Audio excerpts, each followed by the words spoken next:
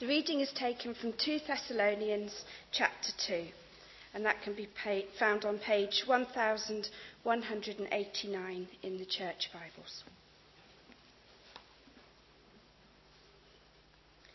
The man of lawlessness.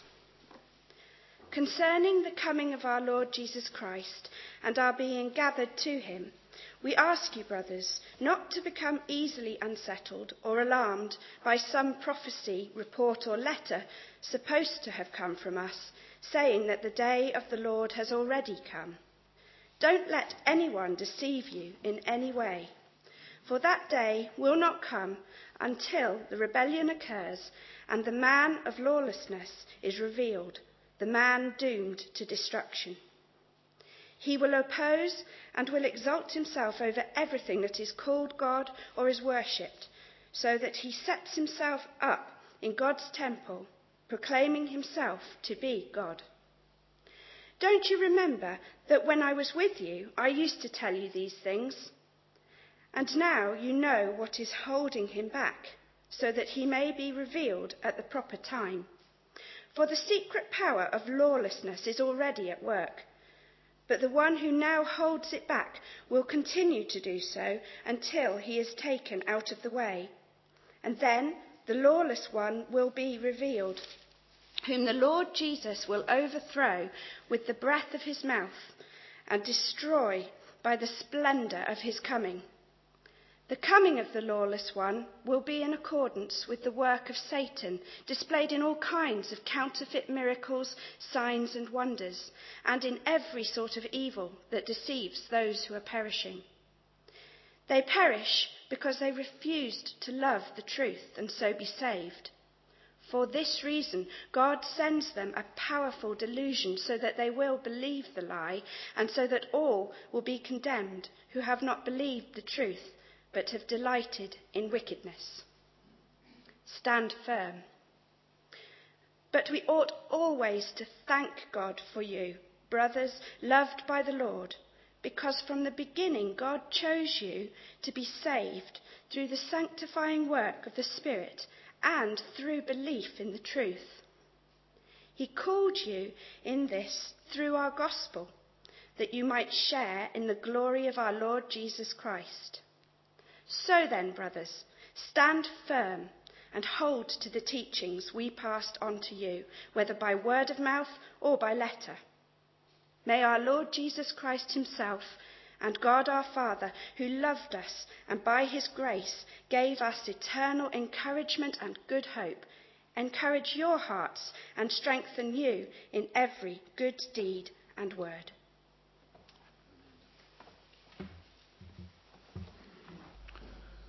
It was a long time ago now, but I shan't easily forget what I hope you're going to see on the screen in a moment. Yes, I was on a London bus. It was one of those old-fashioned buses now, where they took your money whilst you were still travelling. And I was standing fumbling to get my money in front of the ticket machine, and all of a sudden the driver took a sharp left-hand bend. Now, he had no intention of throwing me onto the floor, but that was what I was in danger of doing. So the only thing I could do was to grab onto the handrail, and I was able to retain my feet and stand upright. You see, I could stand firm because I had something to hold on to. Now, that's what this message is about. We can stand firm if we have something to hold on to. I want you to look at 2 Thessalonians and chapter 2, because we've been asked to look at the subject of how healthy is our church, the test of standing firm. And I want you to focus on 2 Thessalonians 2 and verse 15. So then, brothers, stand firm and hold to the teachings we passed on to you, whether by word of mouth or by letter. Now, the background to this is the whole chapter, indeed the whole letter that Paul wrote to the church of the Thessalonians, because they were in danger not just of being unsettled, but of falling into serious trouble. And so he is writing this letter to try to help them. If you were hoping to have a clear exposition of the man of lawlessness and the danger they faced, you've come on the wrong night.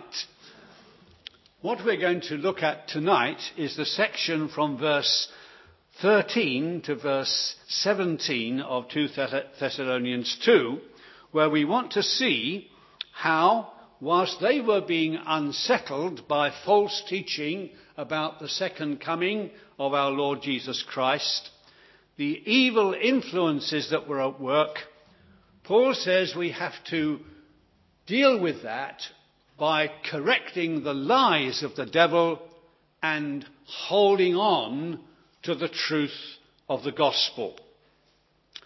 Now, we probably don't face the same kind of danger that they were facing in the beginning of this chapter. That's why we're not going to look at it. But we certainly do live in days when there are people who want to unsettle those who say they believe in the Lord Jesus Christ and who want to create situations, because the devil is at work, that might cause us to stumble and to fall into great trouble. So we're going to look tonight at the way in which Paul handles this.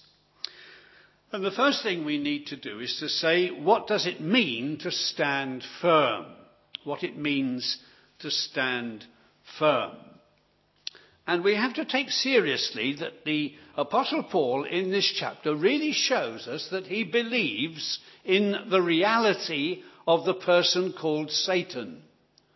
Now, we don't live amongst people who believe this anymore. All that's medieval nonsense that nobody believes anymore to most of the people around us. But the Lord Jesus believed in the reality of Satan. He spoke to him. And the Apostle Paul believed in the reality of Satan because he sees all that's happening in his Christian life as part of a great battle against those spiritual powers. Just turn back a few pages in your Bible to Ephesians and that well-known passage in chapter 6 where he's talking about being strong in the Lord. He says, put on the full armour of God so that you can take your stand. That's what we're talking about now, isn't it? Taking our stand against the devil's schemes. For our struggle is not against flesh and blood, but against the rulers, against the authorities, against the powers of this dark world, and against the spiritual forces of evil in the heavenly realms. Therefore, put on the full armour of God, so that when the day of evil comes, you may be able to stand your ground. It's all about standing up against these forces which are not obvious because they're spiritual, but they're harmful, they're against us, and they're working in the darkness of this world. And the Apostle Paul makes no apology for saying that what was happening to the Thessalonians, it came through people, was in fact part of the devil's work to try to harm the church and spoil God's people. We must just quickly glance, we haven't time to go into detail, at some of the ways he's doing that. On the same page as our text, on page 1190, you will see that he says in verse 9 and 10, he says, the work of Satan will be displayed in all kinds of counterfeit miracles, signs and wonders, in every sort of evil that deceives those who are perishing. Everything supernatural is not everything good. Things which cannot be explained, which the scientists can't explain, which are seemingly something beyond what we can do, can be from the devil. It can be something that he does. And he deliberately does some of those things in order to captivate people's minds and get hold of them and fascinate them. And so the result is that they're deceived. You're deceived when you think something is true, but it isn't true. Well, we have to be resisting such things. If you go back to the second verse of this chapter, you'll see he speaks there about their being easily unsettled or alarmed. Wrong teaching can be alarming. It can be something which disturbs us and we don't want to hear about these things.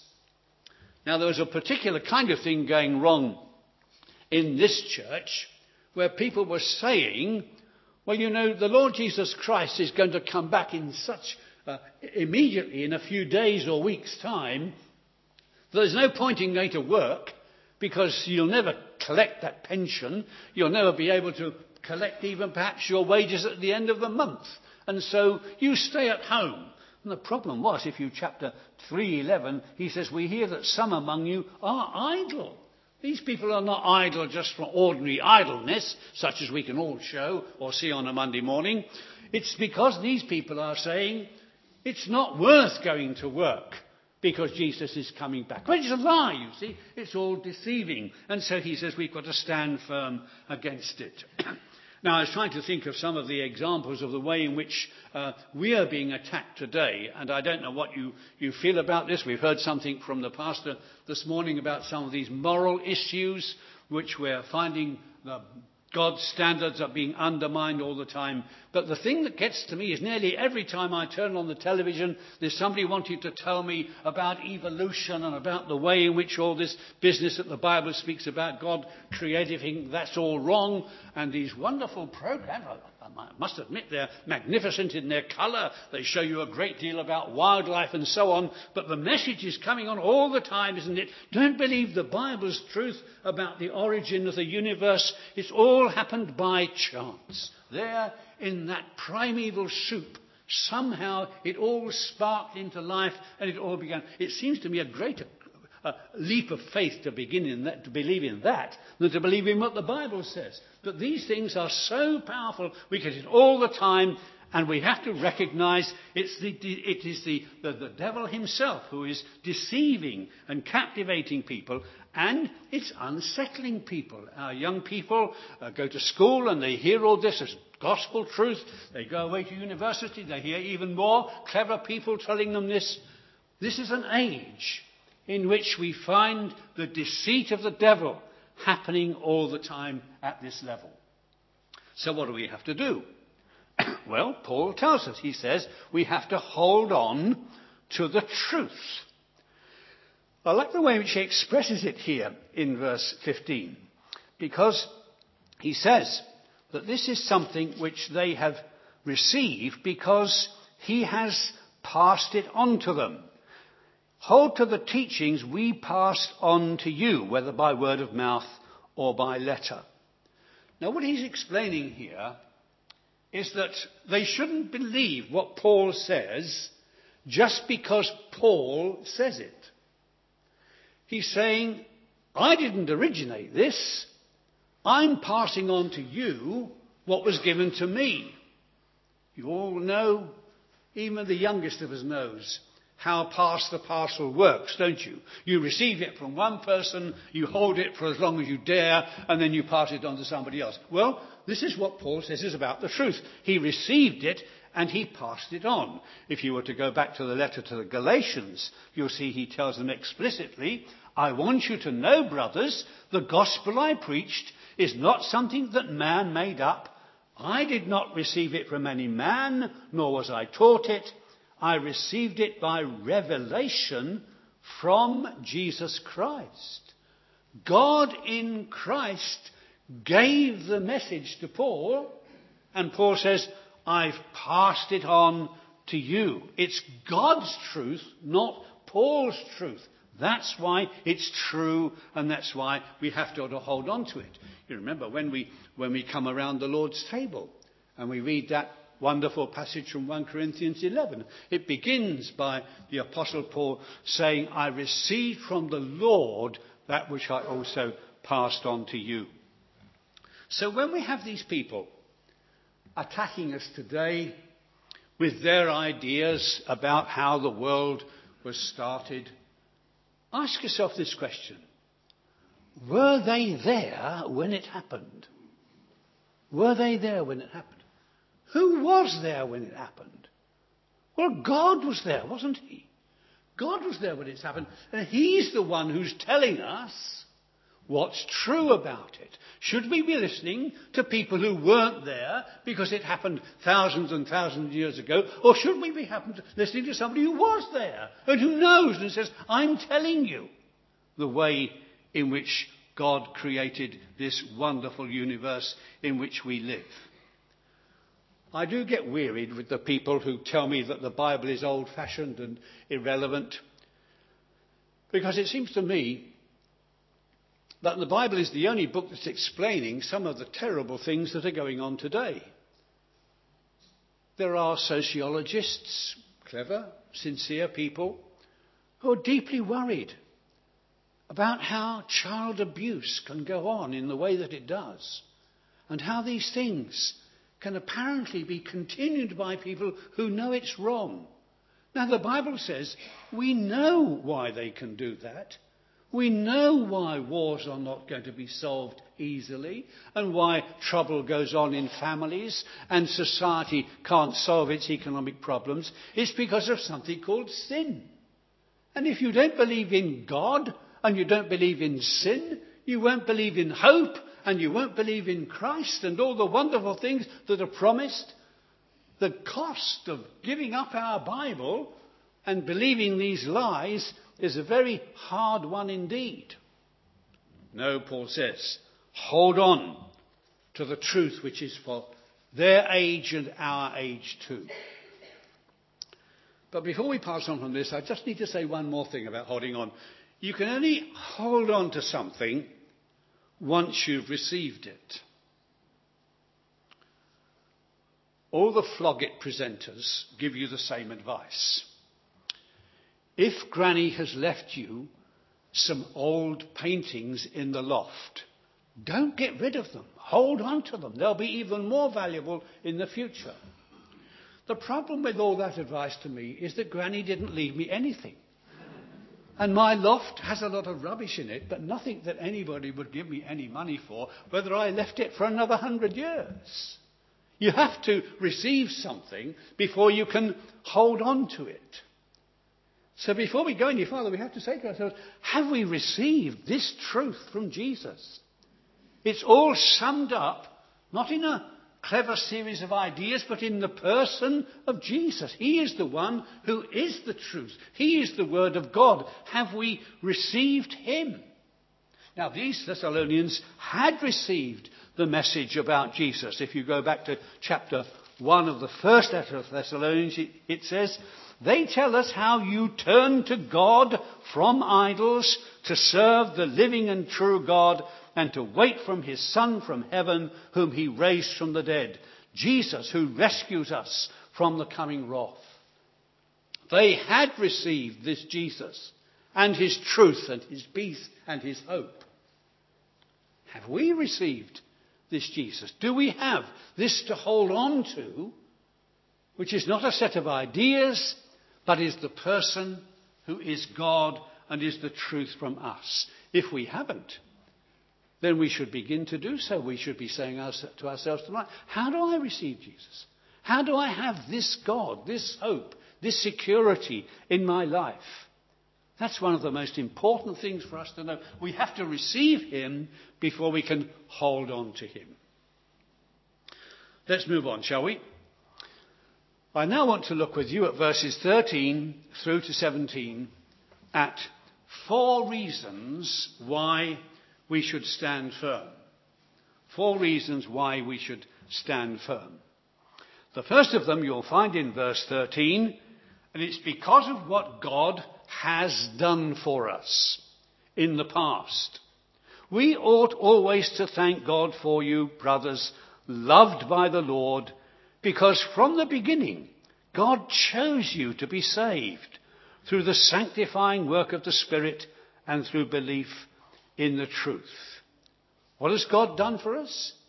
God has chosen us to be his people. Before sin entered the world, before even the world was created, God made this plan. This plan about making a world and putting people in it, and knowing that they were going to go wrong, he made a plan to save them by the truth of Jesus, by what he did on the cross, by the work of his Holy Spirit and the kind of things we're talking about here. And he says we should thank God for this. This is one of the things we can hold on to, isn't it? What God has already done for us. Now, it is difficult, I know, that when we find in the Bible here this subject about God choosing some people, and the word that's used for it is the word of election, like you have when you put your cross against somebody's name, the word election. That becomes a big problem for lots of people because they get their heads all mixed up by what it might mean that God chooses some and doesn't choose others. All I want to say about that subject tonight is here it's for our assurance. Here it's to say to us, this is something you can hold on to because if you look earlier at verse 12, we're not those people who will be condemned and who have not believed the truth, but have delighted in wickedness. But we are the people who can thank God because from the beginning God chose us to be saved. How do we know that? Because this sanctifying work of the Spirit, this work of the Spirit making us more like Jesus, this work as we believe in the truth and go on believing the truth, when that's going on in our lives, we can say, thank God. This is what he has done. This is something we can hold on to. Then verse 14. Because of what God has planned for us. He called you to this through our gospel, that you might share in the glory of our Lord Jesus Christ. The gospel is not just a statement of facts. The gospel is a call. It's a call from sin and all that uncertainty to what?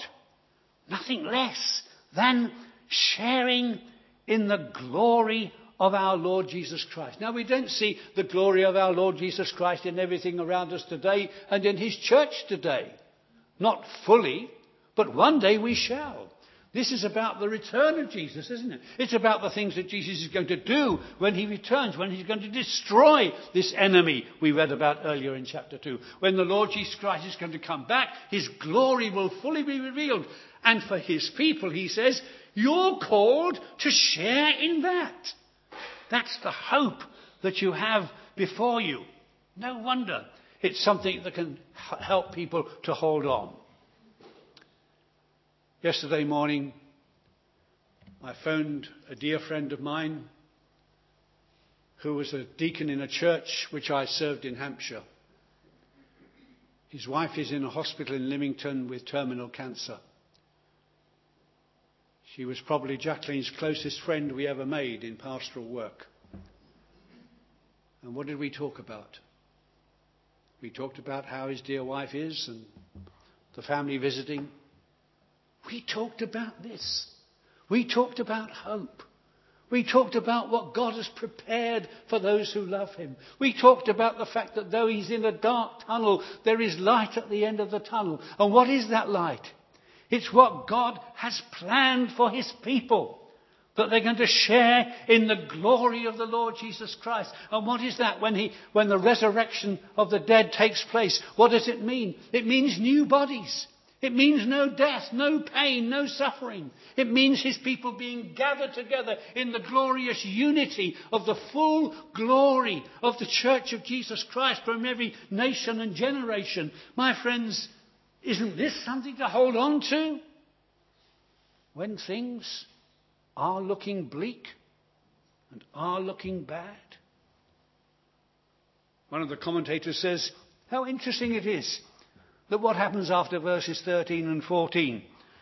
He says, with all those wonderful things, what God has done and what God has planned, you might expect the Apostle Paul to say, well, okay, now sit back and take it easy. He doesn't. He says, stand firm, hold on, because the gales are still going to come. The wind's going to still try to turn you and disturb you. The battle doesn't finish just because we have something to hold on to. So he goes on now in verse 16 to say, think about what God has given to us here. our Lord Jesus Christ himself and God our Father, he loved us. And by his grace, he gave us eternal encouragement and good hope. You see, whatever else happens, we have this reality of his love. And you know what elsewhere he writes, doesn't he, to the Christians going through troubles at Rome? He said, nothing can separate you from the love of God, which is ours in Jesus Christ. He loved us. He has given us eternal encouragements. Notice that word eternal. It's not just the encouragements when things are going well. They're of an eternal character. They're the same all the time and all the future age to come. No wonder he calls it good hope. Our society is not known for its hope, is it?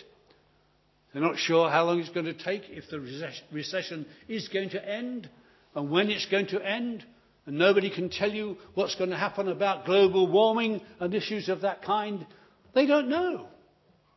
But Christians say we already have a good hope given to us by the Lord Jesus Christ. Isn't this something that we can hold on to? Though the battle goes on, though the problems are still there, he says it's something which is characteristic of the Christian.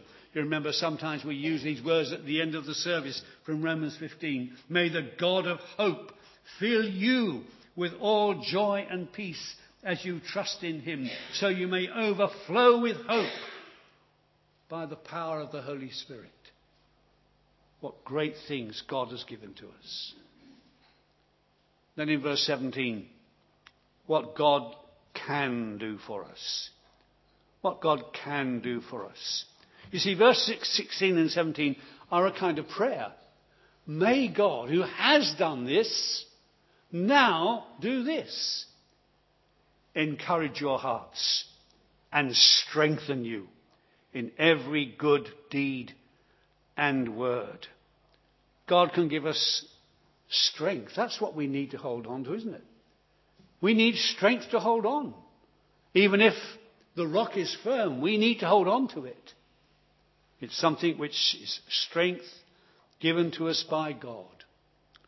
Yes, the devil is powerful, more powerful than us, more clever than me, more experienced than any of us in tripping Christians up. But we have a God who, he says here, can strengthen you in every good deed and word. Look at chapter 3 and verse 3. The Lord is faithful, and he will strengthen you and protect you from the evil one. This standing firm is not standing firm to be motionless.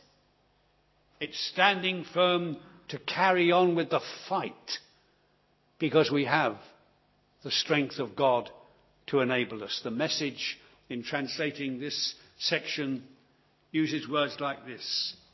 May Jesus himself and God our Father put a fresh heart in you, invigorate your work, and enliven your speech. Does this sound like someone who's about to sink? No. Strengthened by God with a fresh heart. Invigorated in your work this week. Enlivened in your speech for him. So let me come to some applications. How can we stand firm today to be a healthy church? Well, one of the things that I think we've got to recognise if we're going to be a healthy church is that the responsibility for the health of the church is not just in your hands. God has given to us men whom he has gifted to be supervisors, to be encouragers and helpers as elders in our church. And they should be concerned for the health of the church. When you pray for the elders' meetings, you do that, don't you, when you see it there on the diary? When you pray for the elders' meeting, what are they talking about? They're talking about the health of the church. They're talking about how people are getting on in their spiritual battles and what are some of the issues that we have to face. And if from time to time they say and do things that You may not always understand why. It's because they're concerned for the health of the church.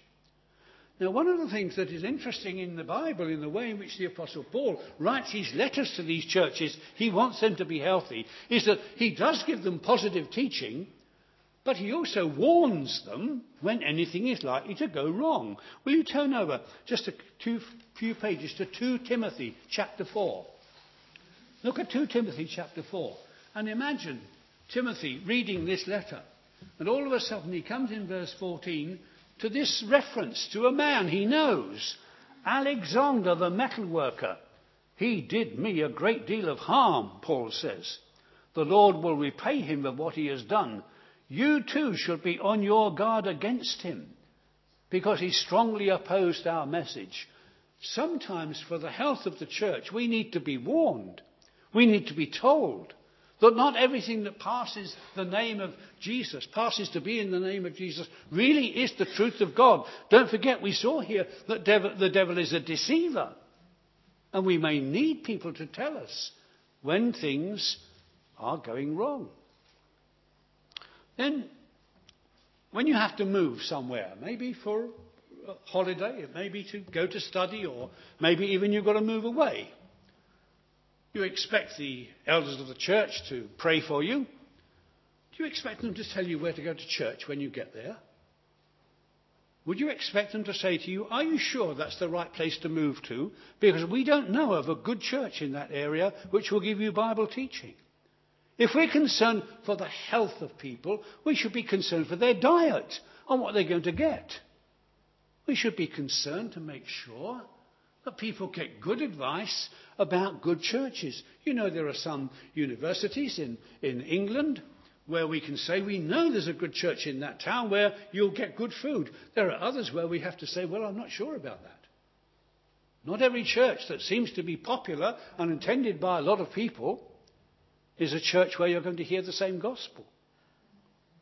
Then this comes up even locally, doesn't it, this matter of how different interpretations of what the gospel is about happen to us. We want to do evangelism with other churches in the area, don't we? We want to show unity with other churches.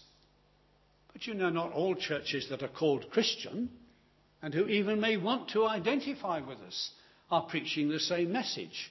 Were you, like me, astonished a few weeks ago to see those pictures on the television of a plastic box being held on the shoulders of people and brought into what was called a church in the belief that by putting your hand on a plastic box which contained the bones of a French nun, somehow God was going to be more likely to hear your prayers?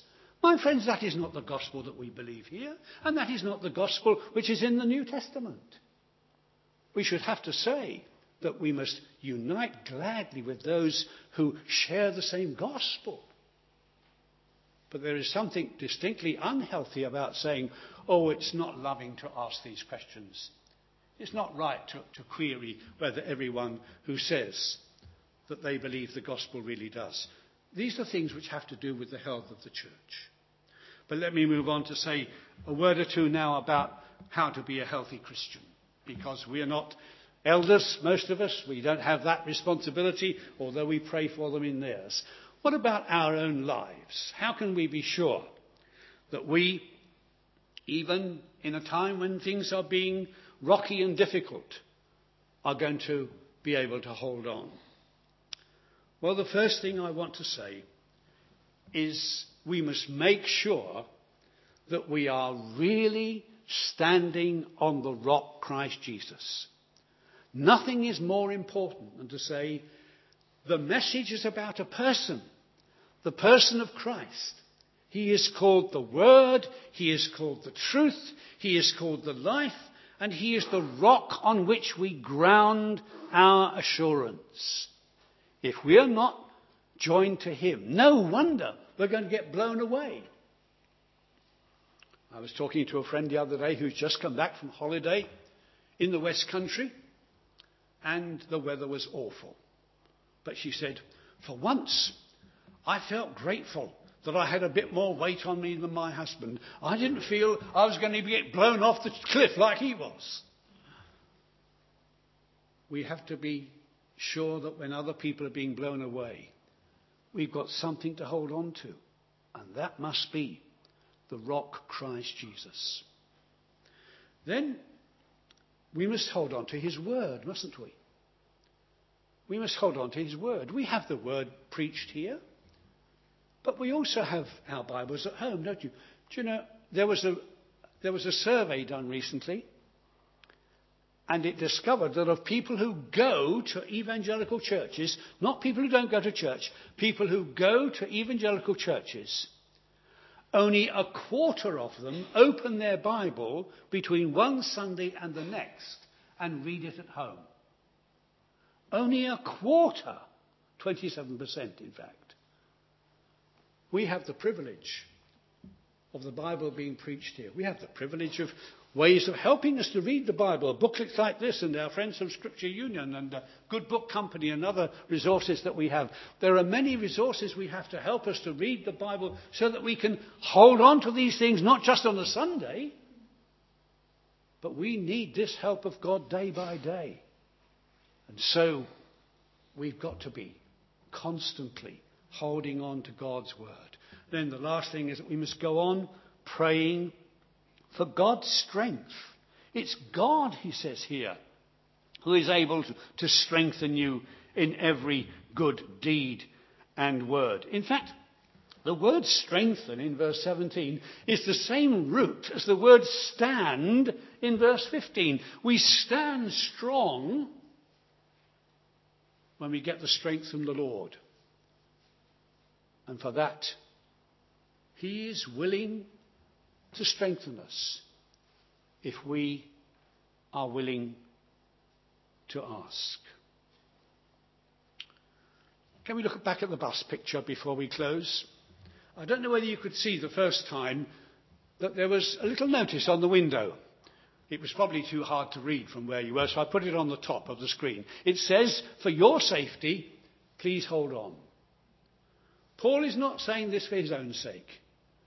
He's saying it for the sake of his friends in the church of the Thessalonians. For your safety, please hold on. That's what this message is about. And the devil will do all he can to unsettle you.